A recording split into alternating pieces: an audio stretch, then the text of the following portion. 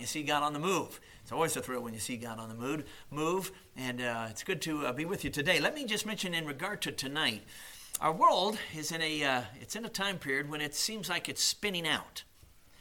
It seems like everything is upside down. Everything is backwards. And it can get very fearful if you focus on it too long. What should our response be? And we'll look at a biblical response tonight in the message. I wanted to mention that to you. But for now, 2 Corinthians chapter 3 in the Word of God. And we look at a verse that has a wonderful truth in it. And may the Lord speak this to our hearts this morning. 2 Corinthians chapter 3.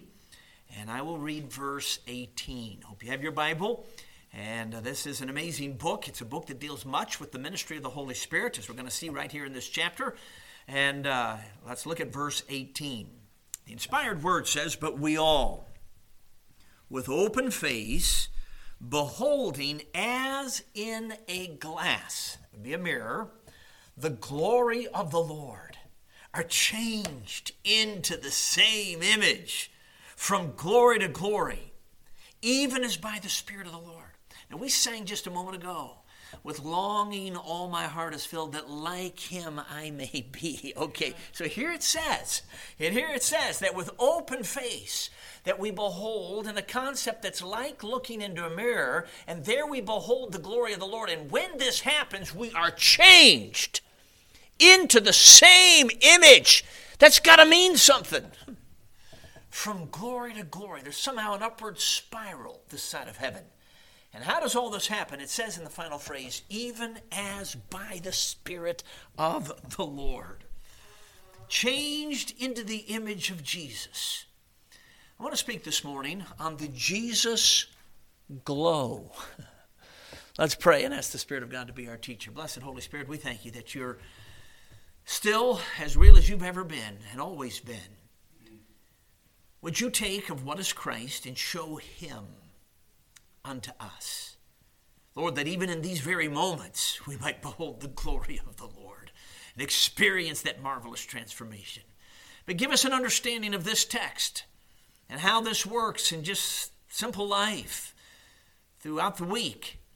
Oh, Lord, may the reality of this glory of the Lord shining in your people be evermore present in our lives. So, Lord, I plead the blood to protect us from the attack of the enemy. He certainly doesn't want us to get a hold of this. And so, Lord Jesus, we claim our position in you on the throne far above the enemy. And in your name that is above all names, we exercise your authority over any powers of darkness that would seek to get in the way and hinder, and trust you that not be allowed. Lord, breathe on us now. Touch us now. Make this service count for your name's sake. We thank you in Jesus' name. Amen. A number of years ago, I was preaching in the country of South Africa, and we were up in an area of the country called Venda, and a little town called Mashamba that was just west of the border of what they call Kruger Park. Now, Kruger Park is a game park. It's a jungle. It's about the size of the state of Vermont or the nation of Israel, since that's in the news these days. And that's a big jungle. And on the other side of it would be the country of Mozambique. And when I was there, this was late 90s, at the time, they had refugees pouring through that jungle. I shouldn't say pouring through, but coming through that jungle from Mozambique, getting into South Africa in hopes of getting to Johannesburg, in hopes of a better life. But there's risk, obviously, in traveling on foot through a real jungle. In fact, the pastor there told me, he said that he recently had talked with a lady who was weeping as she came out of the jungle. She said, "I started with 5 children. I've come out alone." She lost them all. It's desperation. We see desperation throughout our world today. And in an area of the world like this, you gotta get a picture of what's happening, because it's different than what we have here in the USA. I remember the first time going into that village, the pastor took us by the open marketplace, which would be the only marketplace, and he bought 2 live chickens to drop off at the chief's house on the way into the village. Now, when I came into town yesterday, I did not drop off 2 live chickens with your mayor.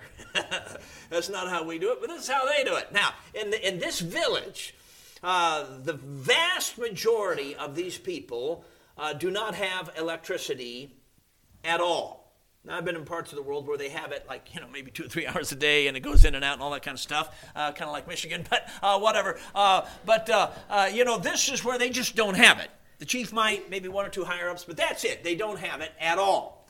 And that means they don't have plumbing. Try to imagine that. Life without running water. And most of the floors in these dwelling places were earth. They were earthen floors. Again, kind of like a Michigan basement. But in Michigan, it's the basement, not the main level. This was the main level. And obviously, there was no basement. And some of the people had a cement floor. I stayed at the pastor's house. He grew up in that village and was saved and called to preach, been trained, came back, started a church. And his house had a cement floor, so we slept on the floor. Nothing wrong with that. Had our blankets, slept on that floor. Got up in the morning. Now, the average American is used to maybe taking a shower, get cleaned up, ready for the day. Well, it's not going to happen. There's no shower. There's no running water. I did notice that outside the house there was a barrel where somebody had hauled up some water, and they would bring in a bowl full at a time into a little room that was like a restroom. That was not a restroom. The restroom was one of those outdoor kind. But this was a little room where they would put this bowl of water, and you could go in there when it was your turn and get cleaned up and ready for the day. Well, when it was my turn, I walked in and I took a look around, and there was no mirror. And, the average American is used to looking at the mirror, to get cleaned up and ready. And I realize some look at it longer than others, but most take, at least a quick glance to make sure things are not in total disarray. Well, that's not going to happen. They don't have a mirror. But I've learned in my travels, you always bring a little travel mirror. So I pull out my trusted little travel mirror, and it's small, and I stuck it on the windowsill so it's slanted and cocked. But I combed my hair, got ready for the day the best I could. Then, a few hours later, I had the privilege of preaching the gospel of Jesus Christ to 500 secondary students at a high school, 500 teenagers. It was, what a joy, just what an absolute joy. And they did not have an auditorium like this, nothing of the sort. And so we met outside in an open courtyard. And to my amazement, these 500 students stood. They didn't sit on the grass, they stood the entire time that I preached. At attention, listening, not messing around and not looking elsewhere. Now, I was mindful of the fact that they were standing, so believe it or not, I kept it on the shorter side. And if you think I'm going too long this morning, you just stand up.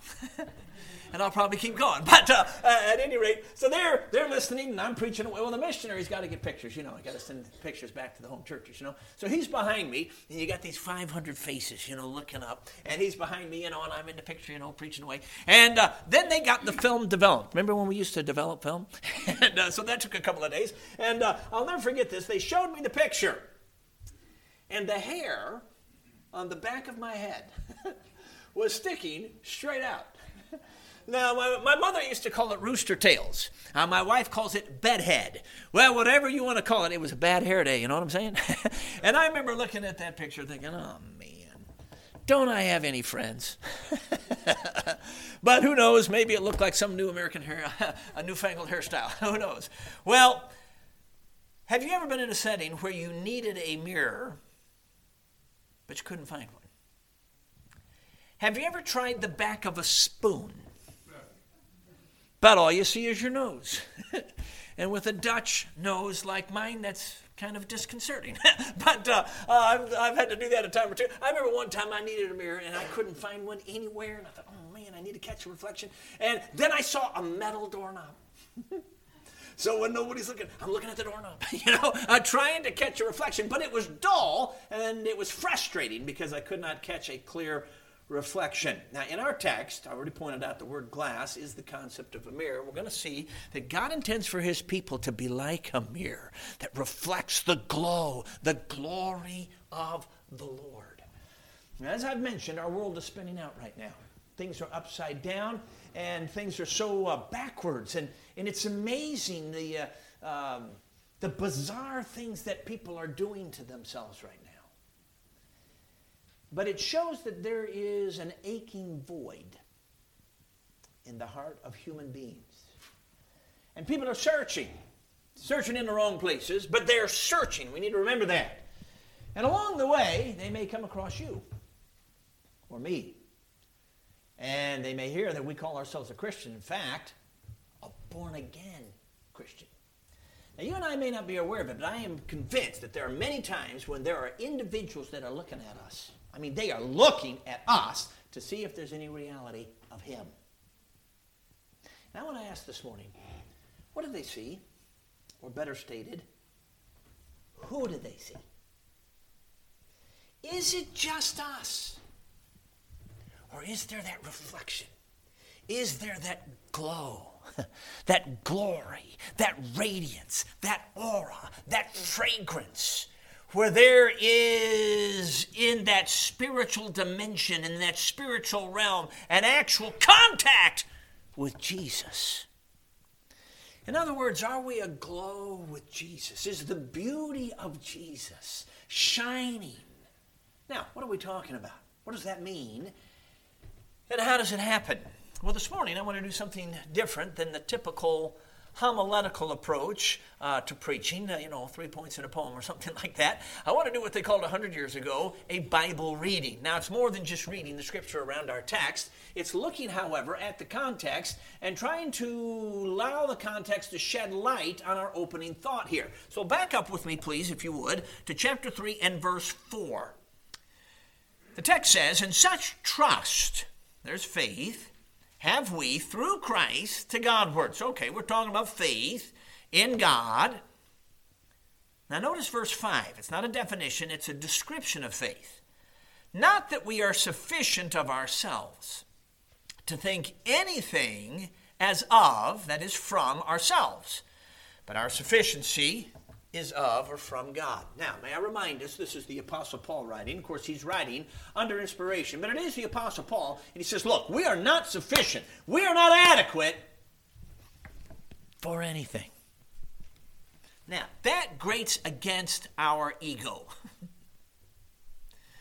What's he talking about? He's talking about the spiritual realm. See, flesh can't do spirit. And he's saying that we're not sufficient. See, this is what lost people, it's what unsaved people stumble over sometimes in the matter of salvation. They want to be sufficient. They want to achieve heaven. They want to earn their way. The only problem is the standard for heaven is God. And only God meets the standard of God. And that's why we need the righteousness of Jesus to somehow legally and be imputed over to our account. It's called justification. Why? Because only God meets the standard of God. And try as we may, we don't come close. I remember talking to a dear lady, sincere lady, religious lady, East Ohio, and she was an older lady, and she'd been very religious, and I'm sure a moral person and all of that, and she was trying to earn her way to heaven. And I was seeking to show her, look, the standard for heaven is God. And that's why you need Jesus. That's why he came. And she said, you're not giving me any credit. Well, that's the point. Now, if you're here today and you're saved, you've come to grips with this. Salvation's through Jesus alone. It's by grace through faith in Christ alone. Okay, your sins are forgiven. His righteousness is credited to you, and he moves in. But if we're not careful, we get justified by faith, and we go back to sanctification by self-effort. And we forget that even in sanctification, only God meets the standard of God. See, just as we need imputed righteousness, credited righteousness, in justification, we need imparted righteousness in sanctification. Because only God meets the standard of God. Friends, it's not a matter of us mimicking motions. Somehow there has to be the impartation of divine life, where the divine someone that has moved into a human someone at salvation is imparting that divine life, so that yes, it's our personality, but there's a divine life, there's a divine aura, there's a divine radiance, the beauty of Jesus shining through. Otherwise, it's just us, and the flesh profits nothing. But he goes on to say here, at the end of the verse, but our sufficiency, our adequacy is of God. See, we're not left on our own. We're in this wonderful reality in New Testament Christianity, where Jesus, by his Spirit, moves in to impart the very life of Jesus. When we access that life, look at verse 6, who also hath made us able ministers. He's not talking about human ability. He just said we're not sufficient. But when we depend on God's sufficiency, remember faith was in verse 4, when we trust him, his leadership, his power, then there is a supernatural enablement that takes place, who also hath made us able, in other words, supernaturally enabled ministers of the New Testament. Now look, it's not just talking about preachers. It's talking to every child of God. You have the privilege, in fact, responsibility to be a supernaturally enabled minister of New Testament truth. But let's read on here. Not of the letter. We often refer to the letter of the law, but of the Spirit. For the letter kills, but the Spirit gives life. He's not talking about an attitude. An attitude can't give life. It's the Holy Spirit, as we see in the context here, who gives life. But isn't this amazing?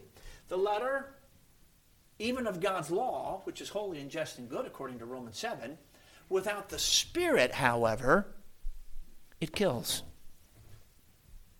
Have you ever wondered why Paul said to the church at Thessalonica, I came not unto you in word only. Yes, he came with the word. But he said, I came not in word only, but in power and the Holy Spirit. You see, the deal here is we need the word and the Spirit. Now, what the enemy tries to do is to get us off on one or the other. So there are some who upplay the Spirit. That's a good thing. But they downplay the word. That's a bad thing. Because when that happens, pretty soon you're leaving the boundaries of the Word of God and you're deceived, and that deception leads to what we sometimes call strange fire. There are others who say, man, I don't want that strange fire stuff, so what they do is they upplay the Word. That's a good thing. But they downplay the Spirit. That's a bad thing. Because the letter, without the Spirit, word only, it says kills. It's the Spirit who gives life. So that leads to deadness, killing. That's no fire. Now, friends, I don't want strange fire. It's hurt people. But I'm going to tell you something. No fire is not the answer to strange fire. People say, well, I don't want a false experience. I'm going to tell you, no experience is another false experience if you're a child of God. God wants us to understand there's the Word and the Spirit, and that is dynamic. It's igniting, and it leads to Holy Spirit revival fire. Well, let's read on. Verse 7. But if the ministration, that's your word ministry, of death. Now that's an odd phrase, don't you think? The ministry of death. You ever notice that? Hey, what's your ministry? Well, I have the ministry of death. Yeah, there's 2 or 3 in every church. Should have said that, but it's sometimes true. Well, what's it talking about here when it says ministry of death? Well, let's read on. Written and engraven in stones. Now, friends, that's the 10 Commandments, written by the finger of God in stones, hewn by the hand of God. And yet it's called the ministry of death. Why? It's because, according to verses like Romans 5:20, the law has no power to help you obey it. That's not its purpose. The law is to show you when you disobey it. In other words, the law does not remove sin. The law reveals sin and condemns it. And thus it's a ministry of condemnation, or as it says right here, a ministry of death. But now notice it says it's glorious. It is God's law. It is holy. It is just. It is good. And we read on here, so that the children of Israel could not steadfastly behold the face of Moses for the glory of his countenance, which glory was to be done away. And you remember when when Moses met with God on the mountain, there was that occasion when he came back down and he was radiant. So radiant, with an actual physical radiance, that he had to put a veil over his face. Can you imagine? It's pretty powerful. That was all in conjunction with the giving of the law. It was glorious. But now notice the contrast in verse 8. How shall not the ministry of the Spirit, be rather, which is the idea of more glorious? When Andrew Murray, his family was from Scotland, they went to South Africa, 1800s. When he became the church on the town square of the town of Worcester, South Africa, the year was 1860. And the first text that he preached on was this text. How shall not the ministry of the Spirit be rather or more glorious? And it's an amazing story, the intercession that led up to what happened. But that church within a few weeks was in a full-blown revival. I mean, outpouring of the Spirit level of revival. And it was spilling over to the community. It was spilling over to the region. It spilled over to the nation. In our revival history books today, it is known as the Great Revival of 1860. It shook a nation. It was powerful. And again, the intercession that led up to that and all that happened, it's a remarkable story. But when that happened, they had services like this that would just keep going. And they often went till 3 o'clock a.m. Now, these were Dutch Reformed people. Let me tell you, when a Dutch Reform goes beyond 1 hour, you know God's on the move. Now, I can say this because my name is Van Gelderen, and my roots, a few generations back, are Dutch Reform. But God was doing something. And the services would go on and on. And time was lost. Now, I've been in some services where, the first 10 minutes seems like 10 hours. You know what I'm saying? But why is it when God's on the move, 10 hours seems like 10 minutes? You know why? It's because God is the I am. And when his presence is felt, you're in the presence of no time. The I am. And so they would have these services that would roll on, and they would often dismiss at 3 a.m. Now, you don't have to have a service go to 3 a.m. to say you've had revival. It doesn't happen in every story. That's an incident. It's a glorious incident, but nonetheless, that doesn't happen in every story. But it is pretty neat, don't you think? And do you know that we're told that when they would dismiss at 3 o'clock in the morning, they would sing their way through the streets on the way back to their house? Can you imagine singing your way boldly through your neighborhood at 3 a.m.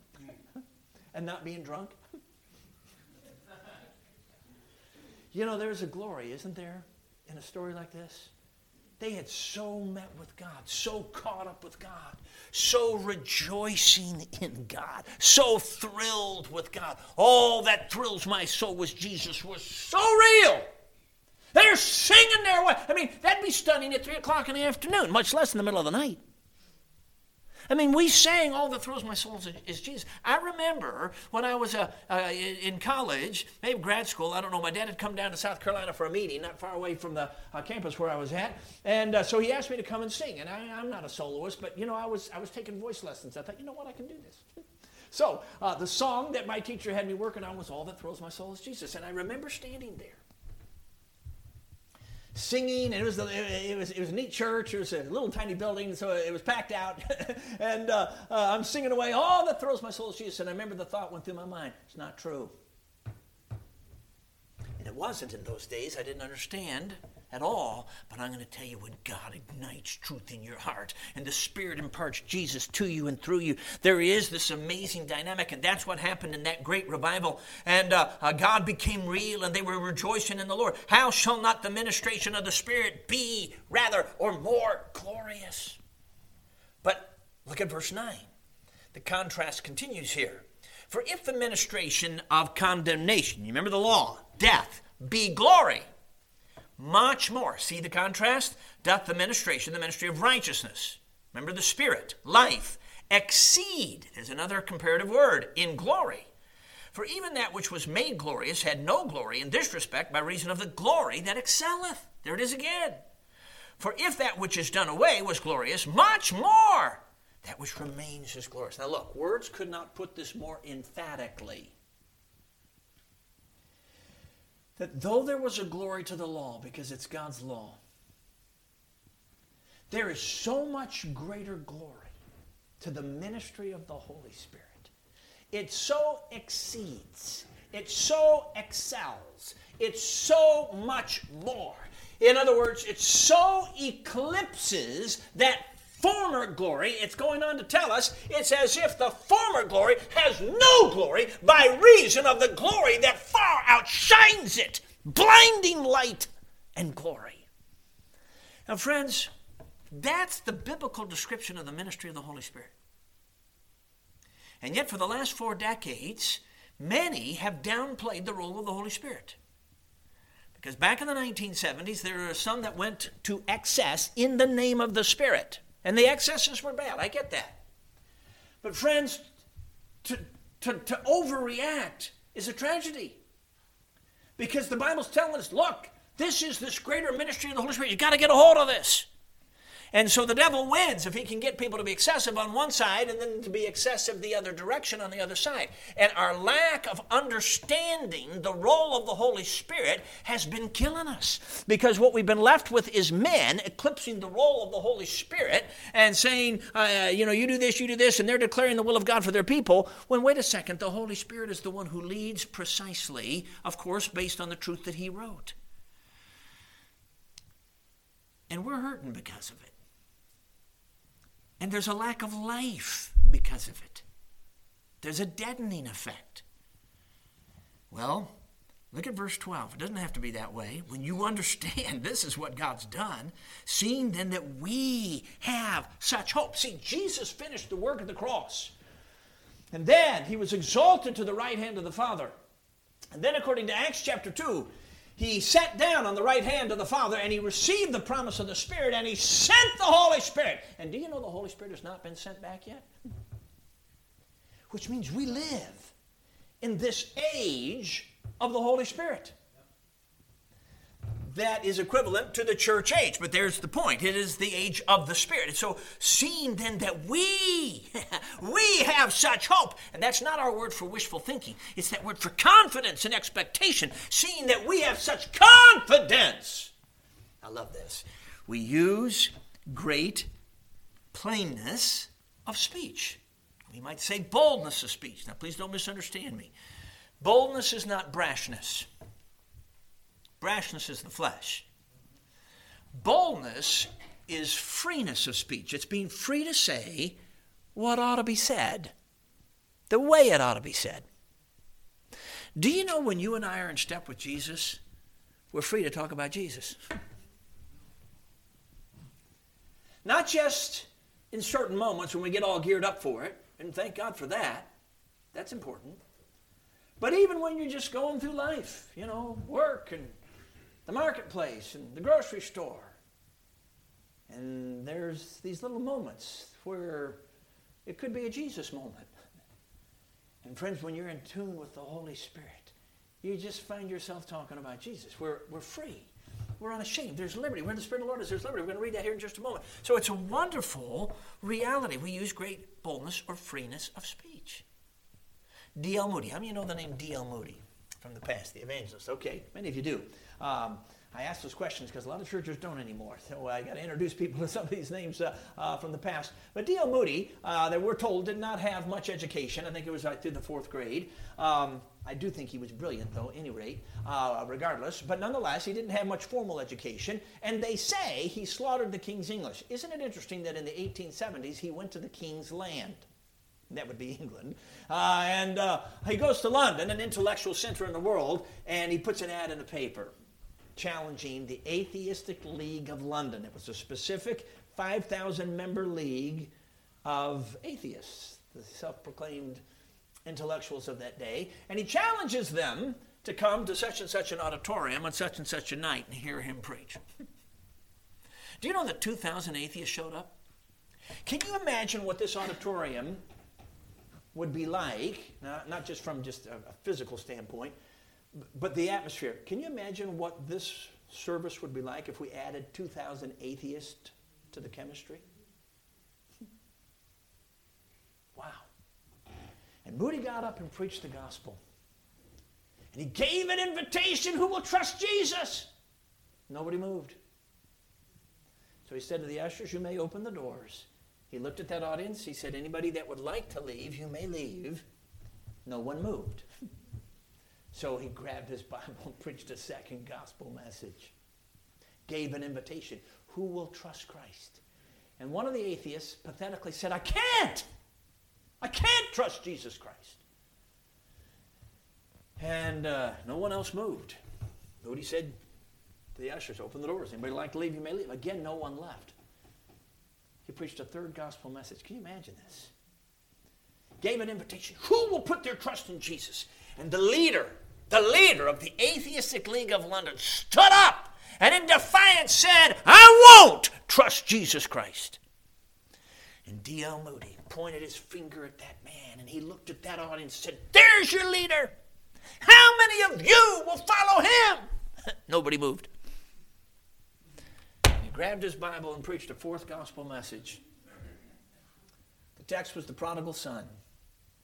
He gave an invitation, and 500 atheists were no longer atheists as they put their faith in Jesus. He kept preaching. The next several nights, more got saved, more got saved. Before it was all over, 2,000 out of 5,000 were born again, and it broke the back of the Atheistic League of London in that day. Now, is it obvious to us what's going on in light of what we've been looking at? What can motivate a man who did not use the English language well, who didn't have that much education, to challenge the intellectuals of the city of London to come on such and such a night and hear him preach? Is it not obvious that Moody understood that the sufficiency was not in D.L. Moody? And is it not also obvious he understood that sufficiency was in Almighty God? And thus he could use great plainness or boldness or freeness of speech. Now look, you and I may not have the calling of Moody. I get that. But you got a calling. And you got a place in God's kingdom work that nobody else can fulfill but you. And you and I cannot do it apart from the same sufficiency of the Holy Spirit. But with that sufficiency, yes, God will lead and enable you just like he led and enabled D.L. Moody. Let's read on. And not as Moses, verse 13. And not as Moses, which put a veil over his face, that the children of Israel could not steadfastly look to the end of that which is abolished. So it says here, and not as Moses. In other words, in our, can I use the word dispensation, in our era and time, God does not want us to veil the radiance. Now, in the Old Testament, it was a physical radiance, it was a physical veil. In the New Testament, we live in the age of the Spirit, as we just noted. It's not physical, it's spiritual, but it's just as real as if it were physical. And again, and not as Moses, God does not want us to hide the Jesus glow. You see, Jesus moved in. Look, no other religion has the founder moving right into the very hearts of the followers. And the Spirit of Jesus moved in to impart the life of Jesus to us. He moved in to live his life, not ours. And when we just kind of do our own thing, it's like putting a veil. When it's you save your life, you lose it. You're putting a veil. You're robbing God of his glory. As Major Ian Thomas from Great Britain puts it, you're imprisoning the Son of God within your chest. When he moved in, that his beauty might shine out. And the fruit of the Spirit of Jesus is love. That's the fruit. And there's 8 manifestations, joy, peace, all the way to temperance, all of that. That's the beauty of Jesus. That's holiness. That's the radiance. There's this aura. There's this Jesus look. And so it goes on, verse 14, but their minds were blinded, for until this day remaineth the same veil untaken away in the reading of the Old Testament, which veil is done away in Christ. But even unto this day when Moses is read, the veil is upon their heart. Nevertheless, when it, that's their heart, shall turn to the Lord, that's faith, the veil shall be taken away. Isn't that interesting? We would think the veil has to be taken away so the heart can turn to the Lord. And God has it the other way around. Why? Because it's by faith. The heart turns to the Lord in faith, and then the veil is taken away. Now, verse 17, the Lord is that Spirit. Did you know the Holy Spirit is called Lord? Right there. So that means he is Lord along with the Father and the Son. Now the Lord is that Spirit, and where the Spirit of the Lord is, there's liberty. I love this. Where the Spirit is Lord, that is where he's yielded to as Lord, that's when there's liberty. See, when you're yielding to his leadership, when you're yielding to his power, he imparts the life of Jesus to you. And when he imparts the life of Jesus to you, you have the freedom to be and do what God wants you to be and do. You see, Christian liberty is not us doing what we want. It's us accessing Jesus, his will, his power, so that we do what he wants. Right. The preferences are not our preferences. They're his. And when we're yielding to him, when the Spirit, where the Spirit is Lord, when we're yielding to him as Lord, that's when we experience the liberty through faith, not works, in this living Jesus. And when that happens, verse 18, but we all with open face. Just like a little child that has an open face. Beholding. It's not a casual look, it's a careful look. As in a glass, a mirror. Now notice as. It's not actually looking in a mirror. It's like. It's as. It's like looking in a mirror. And there it says we behold the glory of the Lord. Now in James, the mirror idea is used. And there, the mirror is the Word of God, which is a wonderful truth. As the Spirit of God opens our eyes to the truth connected to the words, you see Jesus. But I want us to see here the emphasis is you. It's believers. We all, with open face, beholding as in a glass the glory of the Lord, are changed into the same image. That word changed is translated transformed in Romans 12:2. Transformed by the renewing of mind. It's translated transfigured in the Gospels. And you remember in the Gospels, Jesus, who because of the incarnation had set aside the glories of heaven to come into our world, but on the Mount of Transfiguration allowed that glory of his deity to shine, literally lighting up his outer clothing, is the indication of those texts. That's the word, transfigured. Who he was manifested. Now here's what's neat. Here the word is applied to you. God wants who you are to be manifested. You say, no, I don't want anybody to know what's written in the closet. That's not what it's talking about. Who you are in Christ, which is Christ in you, the hope of glory. Glory. See, it's not a physical glow, it's spiritual, but it's just as real as if it were physical. The Jesus look. And friends, it's real. It's how Brother Andrew, God's smuggler, would have to meet with somebody on some corner behind the Iron Curtain. He's never seen him before, never met him before. This is before phones and pictures and the easy way to do all that stuff. And they're just told, you got to, on such and such a day, show up at this corner. You know how they would find each other? The Jesus look. They would look for the glow. They would look for the shine. They would look for the beauty of Jesus. Now, friends, this is real. God wants this to be very manifest. He wants Jesus to be seen.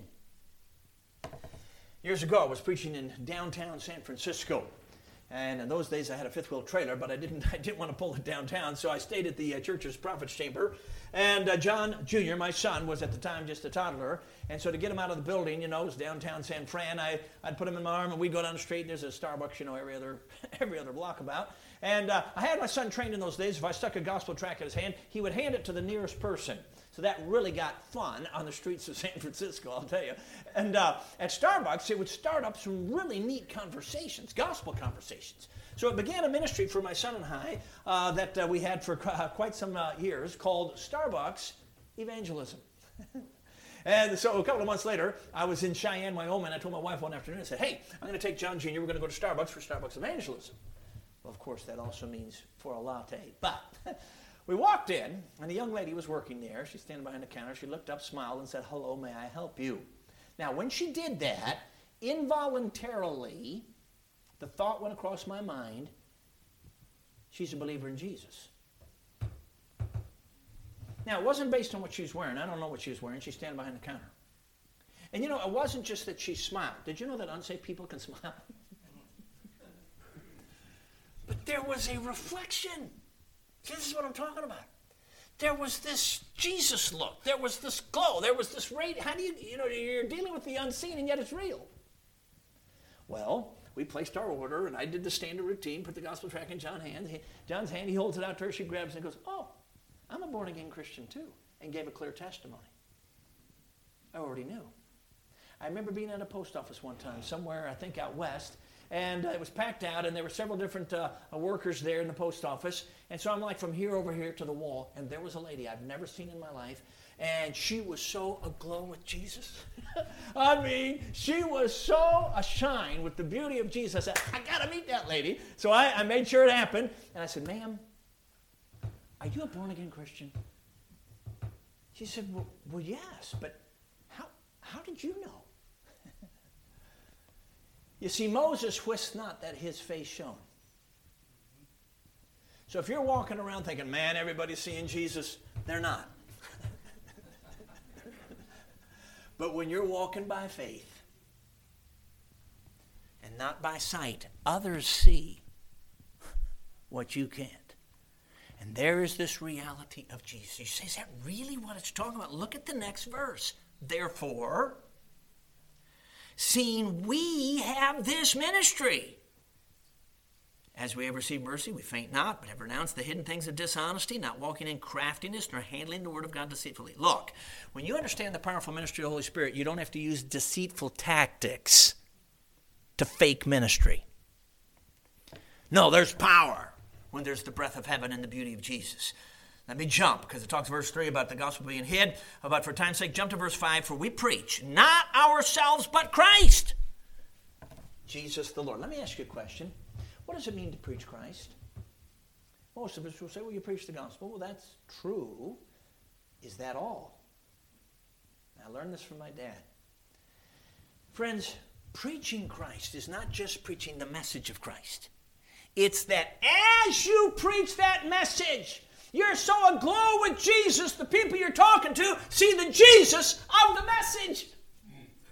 That's what gives it power. It's not how fancy you say it. It's not how eloquent you are. This is not based on your winsomeness. Man, praise the Lord. It's not even based on your IQ. You know there's hope. It's the attractiveness of Jesus.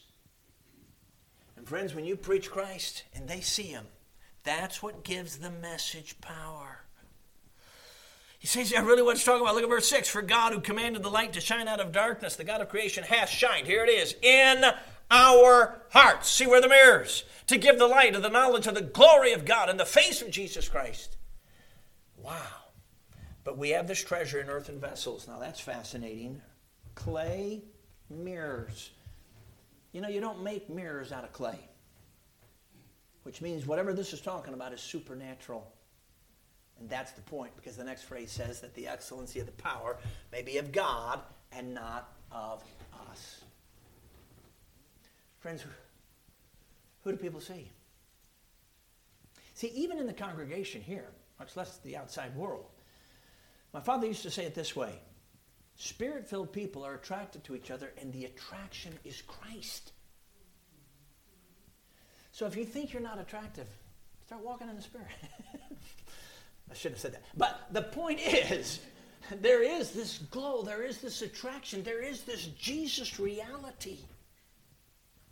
However, back to that opening story, if the mirror is dull, people don't catch the clear reflection.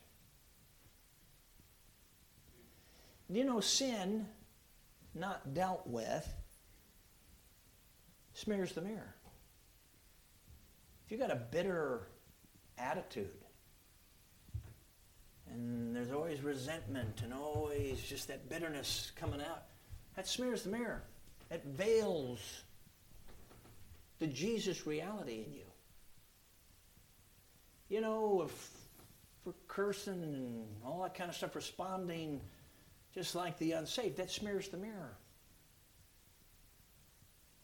You know, when you got the dirty closet, sins going and they're just never dealt with, it dulls you. It messes everything up. People don't see Jesus, even if they don't know that you got a closet sin.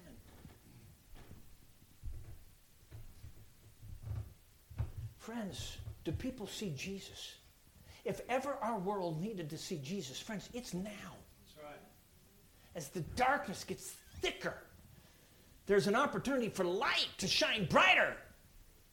But if we're just so selfish, we hang on to our grudges and hang on to our sins and hang on to our bitternesses and hang on to our anger and hang on to our irritation and all of that kind of stuff, it gets in the way. But friends, when you get honest, the blood of Jesus cleans you up. In other words, when you get honest without making excuses, God's blood, the blood of Jesus, cleans you up every time.